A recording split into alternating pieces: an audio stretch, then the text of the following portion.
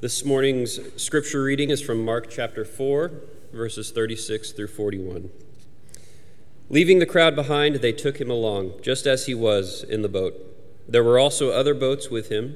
A furious squall came up, and the waves broke over the boat, so that it was nearly swamped. Jesus was in the stern, sleeping on a cushion. The disciples woke him and said to him, "Teacher, don't you care if we drown?" He got up, rebuked the wind, and said to the waves, "Quiet, be still." Then the wind died down, and it was completely calm. He said to his disciples, "Why are you so afraid? Do you still have no faith?" They were terrified and asked each other, "Who is this? Even the wind and the waves obey him." Questions spark conversation and stimulate learning. When we ask, we learn. Jesus asked many questions during his ministry, but most of Jesus' questions were not asked to learn something he didn't already know. His questions were usually asked to teach us something we need to know. What can we learn from the questions Jesus asked? As we look at one of the questions Jesus asked, we're going to be in Mark chapter 4 today. So if you have a Bible or a device with the scriptures, you might turn over to Mark chapter 4. I would encourage you to not just be a passive consumer of our teaching time today, but to be an active participant. I think we have an opportunity every time that we're in a class, any time that we're hearing a sermon, we have an opportunity to search the scriptures and to really be an active part of the discovery process and what God is revealing to us. So we're going to be in Mark chapter 4 today. Before we get into the text today, though, let me again remind you, next Sunday, Centennial Celebration, November 6th, 100 years as a light in this community. Here's the schedule for the day. It's also printed in the bulletin. Full day of activities. Let me just run over a couple of things. We have an early service, a worker service in the chapel. It's at 8, not 8:15. But you guys don't care about that because y'all are late service people anyway, right? 8 o'clock in the chapel for those who need or want that. And then from 8:30 to 9:30, over in the gym, we're going to have breakfast and fellowship time together. It's not just donuts. It's more than donuts. It'll be a great time of fellowship, a great time to see old friends, to make new friends, to encourage each other. So that'll be 8:30 to 9:30 in the gym. And then at 9:30, classes, not our normal classes, different classes, three main classes taught by former ministers. One will be here in the auditorium, one in the fellowship hall, one in the chapel. And you can read more about those in your bulletin. Also, our Spanish-speaking ministry will have a special class inviting Bob Young back to speak with that group. And then our campus ministry will have a special class and reunion over in the quad. So a lot going on at 9:30 next Sunday. And then at 10:40, we're all in here together. So that means a few things. That means it's going to be crowded. It's going to be crowded. So please be a gracious host. And that means park away and sit up close, okay? Park away and sit up close. Yeah, if you come in Sunday morning, help people find a seat, but also if you could sit down as close as you can, we need to fill in all of these areas. We're going to be packed. And so squeeze in and act like you like each other, and we'll get through an hour service sitting closely together. We do want to be gracious hosts next Sunday. We want to do that every Sunday, right? But next Sunday, you're going to have lots of opportunities to do that because we're going to have a lot of guests here. Like I said last week, if someone's sitting in your pew, in your spot, it's okay. It's all right. We're going to forgive them for one Sunday, right? We're just going to go find another spot closer to the front so we can leave those seats for our guests. And then that afternoon, by the way, next Sunday is time change day. Did you know that? Yeah. Something else going on. So we'll change our clocks next Sunday, and because we lose a little bit of daylight, we're going to, at 4:30, gather in Angel Park. We have an exciting announcement about Angel Park and some plans that we have to bless this church, but also our community, and we're going to talk about that. We're going to have a prayer of dedication over that space, and we're going to spend some time in fellowship together, and there's going to be food trucks. And we're going to give you a meal ticket or a meal voucher. So your meal is included at the food truck. We want as many people as possible to be a part of that wonderful time of fellowship and a prayer of dedication over Angel Park. So again, a lot going on next Sunday, but we want you to be a part of it. We want you to reach out, to go on your Facebook and whatever else, and if you're connected to former members, maybe local or maybe at a distance, invite them back. At least invite them, if they can't be here in person, to tune in to the live stream. We want them to be a part of that. It's going to be a great day. And like I keep saying, like we all keep saying, this isn't about us, this is about God. What a great opportunity it is for us to point to God, to point people to God. What God has done, what God continues to do in the life and through the heart of this congregation. We are blessed to be a part of this church family.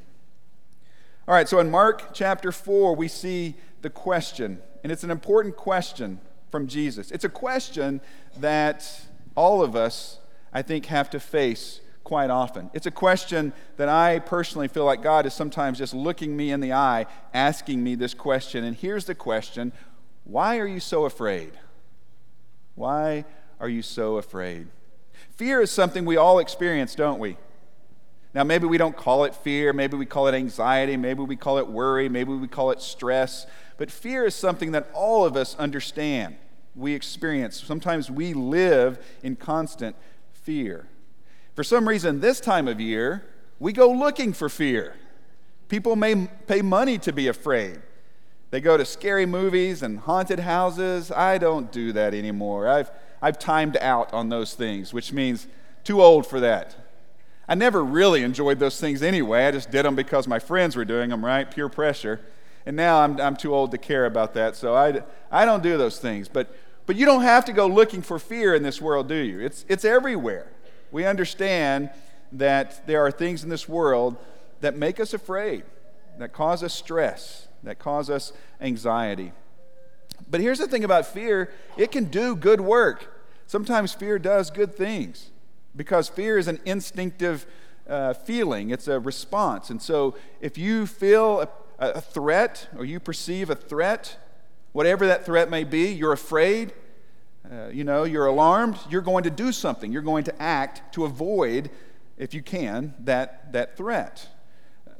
Last weekend, I was down at my parents' house and was doing some work for their house, and my siblings were with me. My brother and I were outside pulling weeds and trimming bushes, and we were on the side of the house, and I was just noticing on my parents' gate to the fence that goes into the backyard, there's one of those big black and red signs that says, "Beware of dog." And I thought, they don't even own a dog. There hasn't been a dog in their house since I was a teenager, and I had a dog. Why do they have this sign there? I'm like, Dad, why do you have that sign there? My dad likes that sign. He keeps it on there because he thinks it discourages intruders. That they're going to see that sign and go, "Oh, we can't go in there. There's a dog in there." "Are you sure? I don't hear any barking. I don't see any evidence of a dog." "No, there's a sign. There must be a dog." But it makes sense, right? I mean, if you go up to a house, I know this has happened to me. When you're on a mission trip or you're doing a door knocking project and you approach the house and you see one of those signs, you're like, "Oh no, here we go," right? You knock on the door and then you hear the bark.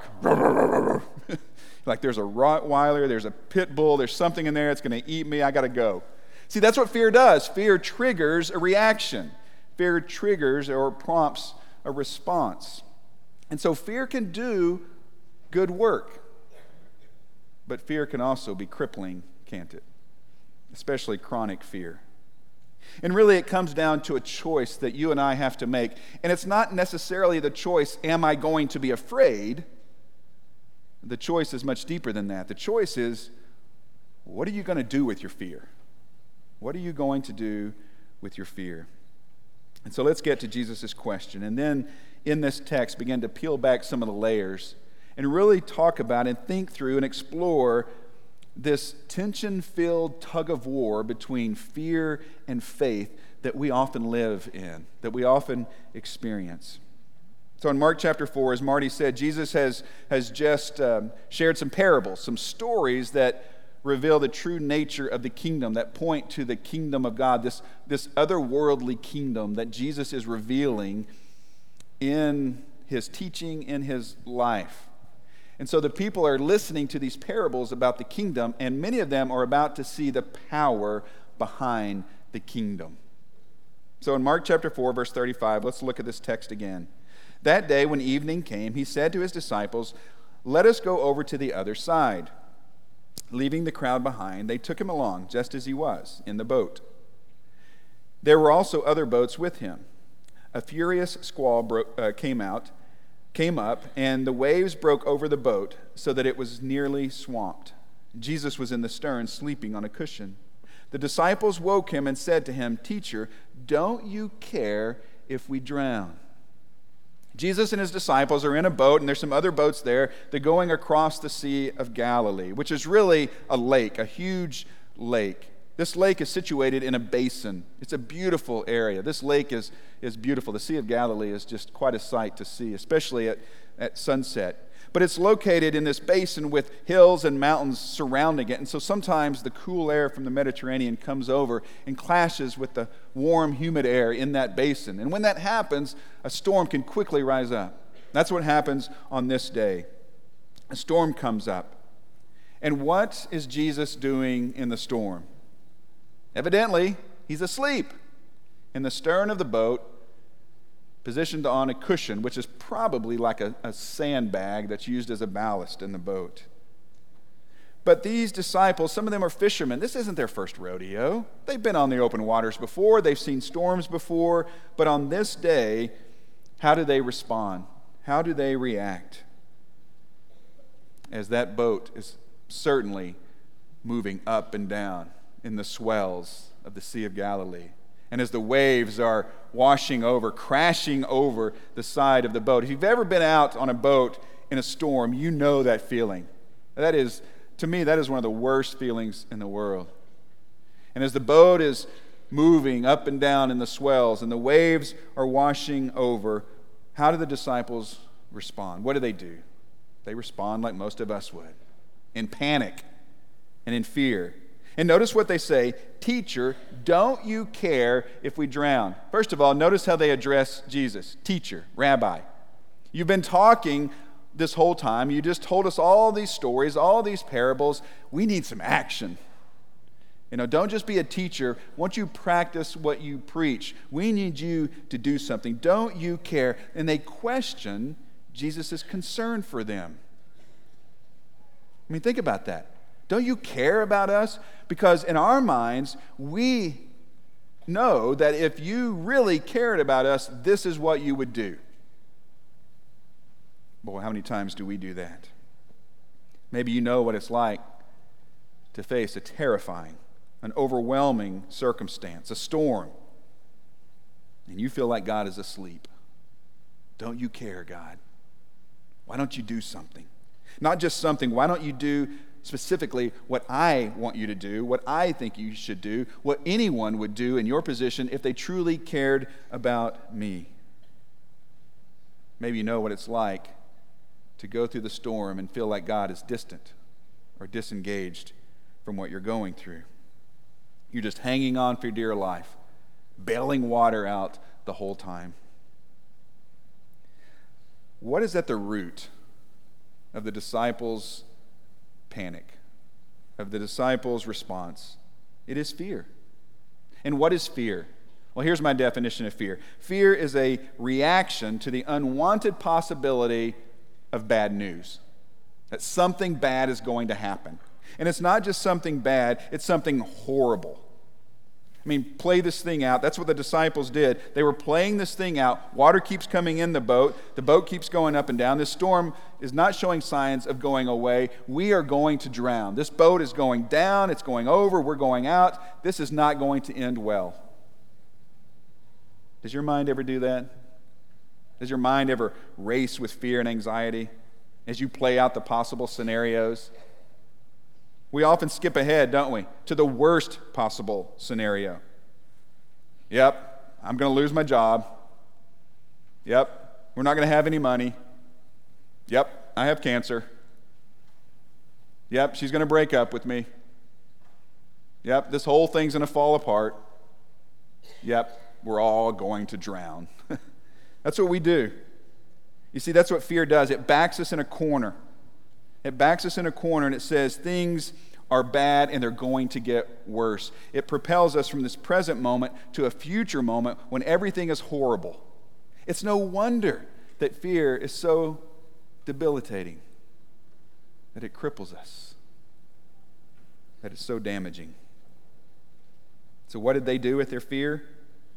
They did the only thing they knew to do. They woke Jesus up.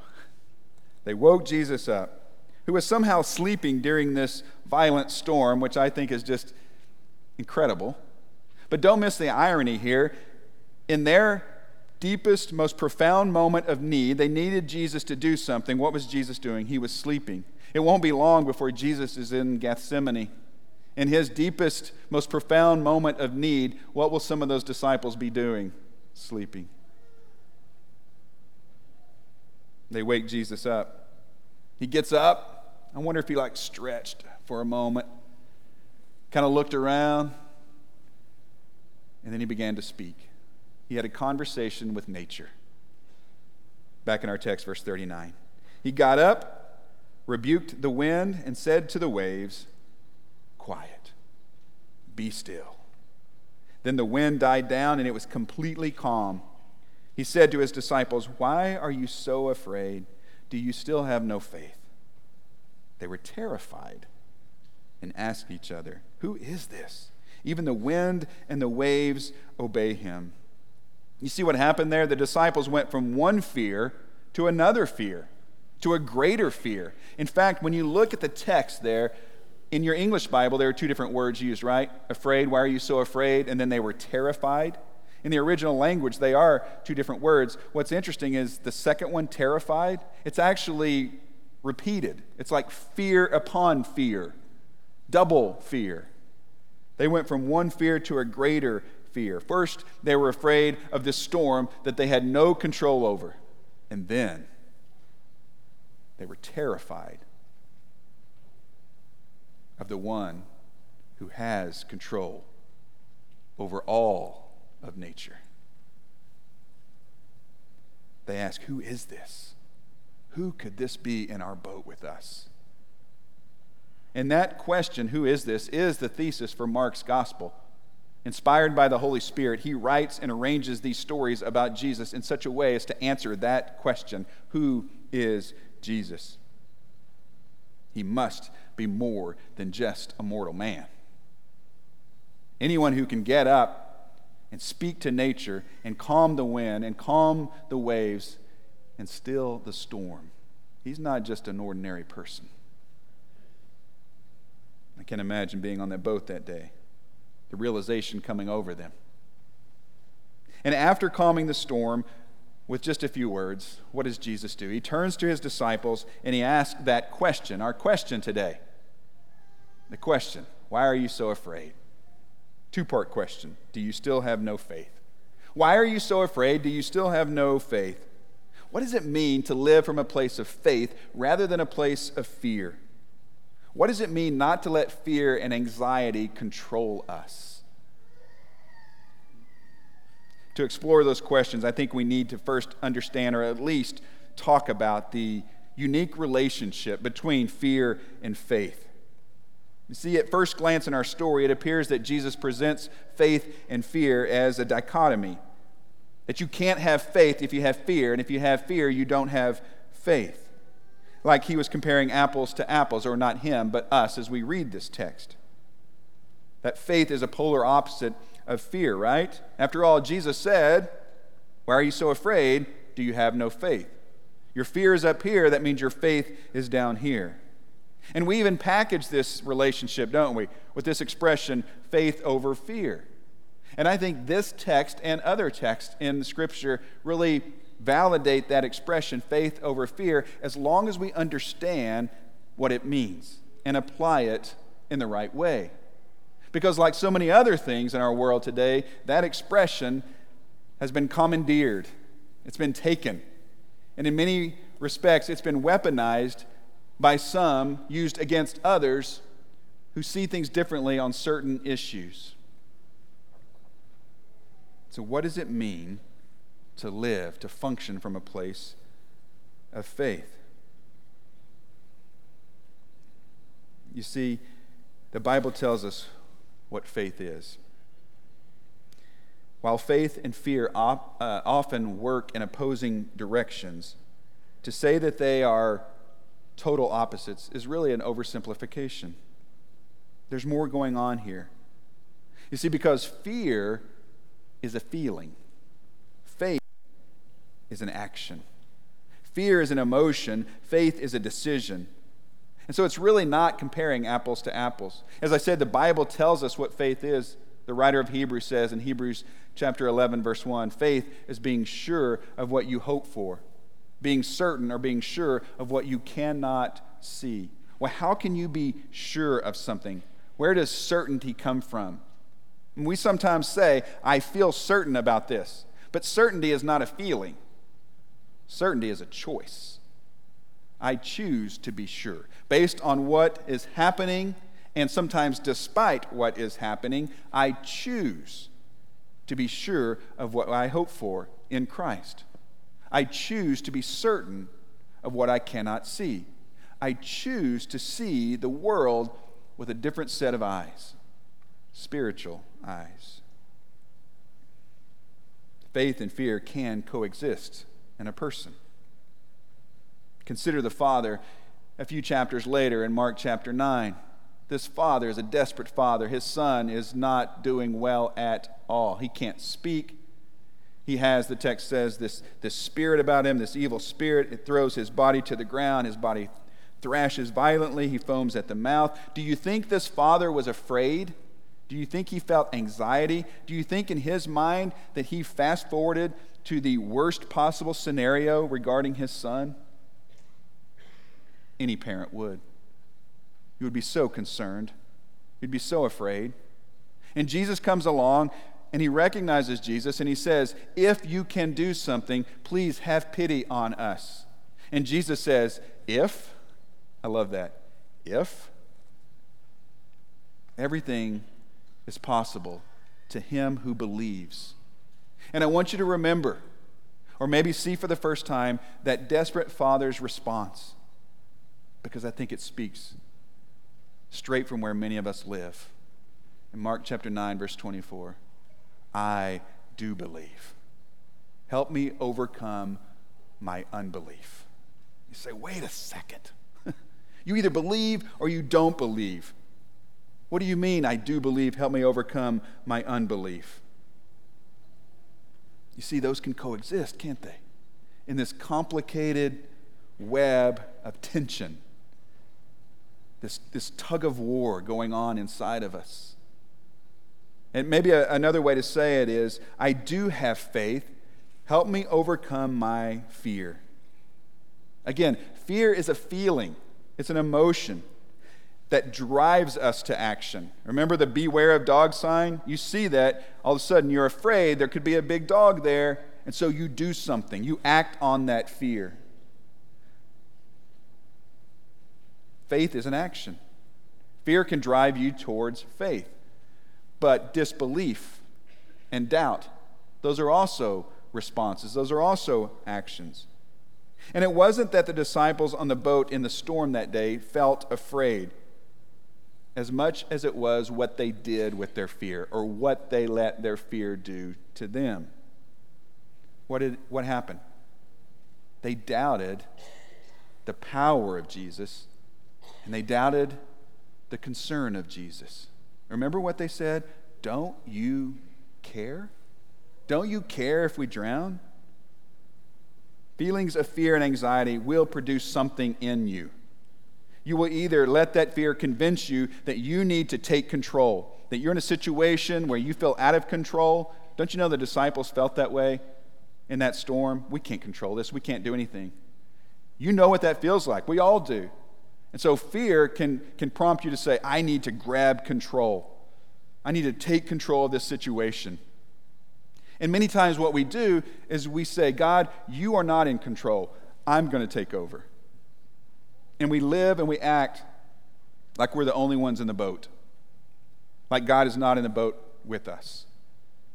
Or sometimes fear draws us to a place of disbelief and doubt, and we question the power of God or the concern of God. God, don't you care? Don't you care what I'm going through? Any good God would care and would do something. Or you can allow that fear, that normal fear that you feel, to take you to a place of complete surrender and trust.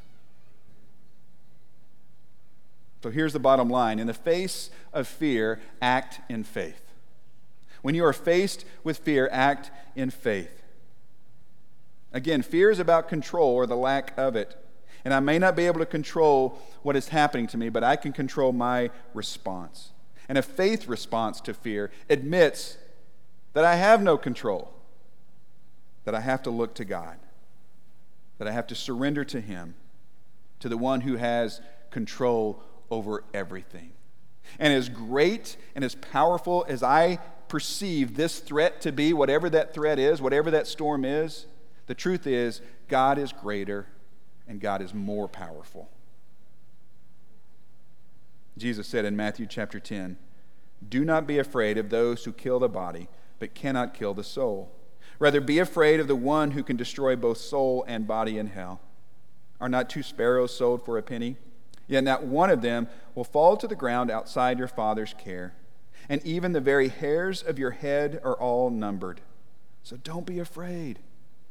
You are worth more than many sparrows." You see, whatever you fear most in life, and I'm not talking about dogs or sharks or snakes or heights. Those fears that get at our hearts, those fears that don't leave us at night, that wake us up, that cause us not to sleep. Whatever you fear, it does not compare. As powerful, as controlling as you think it does not compare to the power that God possesses. God is over all and in all and through all. And so it doesn't mean that we charge through life waving the banner, faith over fear, in such a way that shows no spiritual discernment. Faith does not negate spiritual discernment. In fact, faith is born out of spiritual discernment and must continue and grow in the context of being discerning and wise in a community of believers. It also doesn't mean that Jesus is always going to stand up and calm the wind and stop the storm in your life. You know that. Many of you are living through the storms right now. You know what that's like. But it does mean He'll be with you. He hasn't jumped out of the boat. He hasn't left you. His power, His presence are still there. God is with you, and that's enough. Let me say that again. God is with you, and that is enough. His Spirit dwells in you. His presence and His power are still at work in our world today. And while fear challenges God's capacity to do something and to care, faith simply yields to Him and acknowledges that His power and His providence is supreme, that He is greater than anything that may come after us, any storm we may face, any threat we may experience. Scripture uses a word for what we're talking about. We sometimes use a word for what we're talking about. The word is trust. Trust. You see, the flaw of the disciples in the boat came down to trust, didn't it? That's what it really came down to. They didn't really trust Jesus. They acted like they were in the boat alone, that He wasn't there. Do you ever find yourself living that way? Living in the boat alone? Sometimes we think that's right. We think we're all alone. We forget that God is with us and that His power will sustain us. Maybe you've seen this little video clip that's all over social media. It's quite comical. I muted it because this kid is screaming. It's really loud, but I'll try to describe it. Go ahead and play the video. This kid is hanging on to this rope as he's in the water. He's panicking. He's screaming at the top of his lungs. And then this girl, maybe his sister, comes by and shows him, hey, you can put your feet on the ground. You can stand up. It's okay. So he goes from screaming to immediately like, oh, okay, this is all right. Yeah, this is good. I love that video because I think that illustrates how many of us live our lives. And my point is not that whatever you're going through is not as serious as it seems. That's not the point at all. The point is, I think sometimes as we are hanging on for dear life, as we are screaming at the top of our lungs to God, God is trying to get our attention and just saying, hey, you can put your feet down. You can stand up. You can stand up. It's going to be okay. I think what God is saying to us is you can stand up on the solid ground of your faith. You can trust God. Will you be afraid sometimes? Yes. Are there things to fear in this life? Yes. But fear is a feeling. What are you going to do with it? What are you going to do with it? You can let it move you to distrust and disbelief. You can let it move you to a place where you try to take control of God because you say He doesn't have the power or the concern to do anything, or you can let it propel you toward Him in full surrender, trusting Him. Whatever happens. If you're tired of living in fear, give up. Give up control. Surrender to God. You're fearing the wrong things. However great, however powerful the things that you fear are, they pale in comparison to the power and the greatness of God. So fear Him, revere Him, submit to Him, trust Him. And that's a choice that only you can make. No one can make that choice for you. Will you make that choice today? And that choice for you may look a little different because you're at a different place in your life.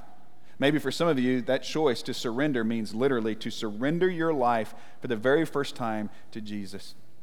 Confessing that you believe Jesus is who He says He is, and you want to belong to Him, to be baptized into Christ, to be clothed with Christ, to live as a new creation.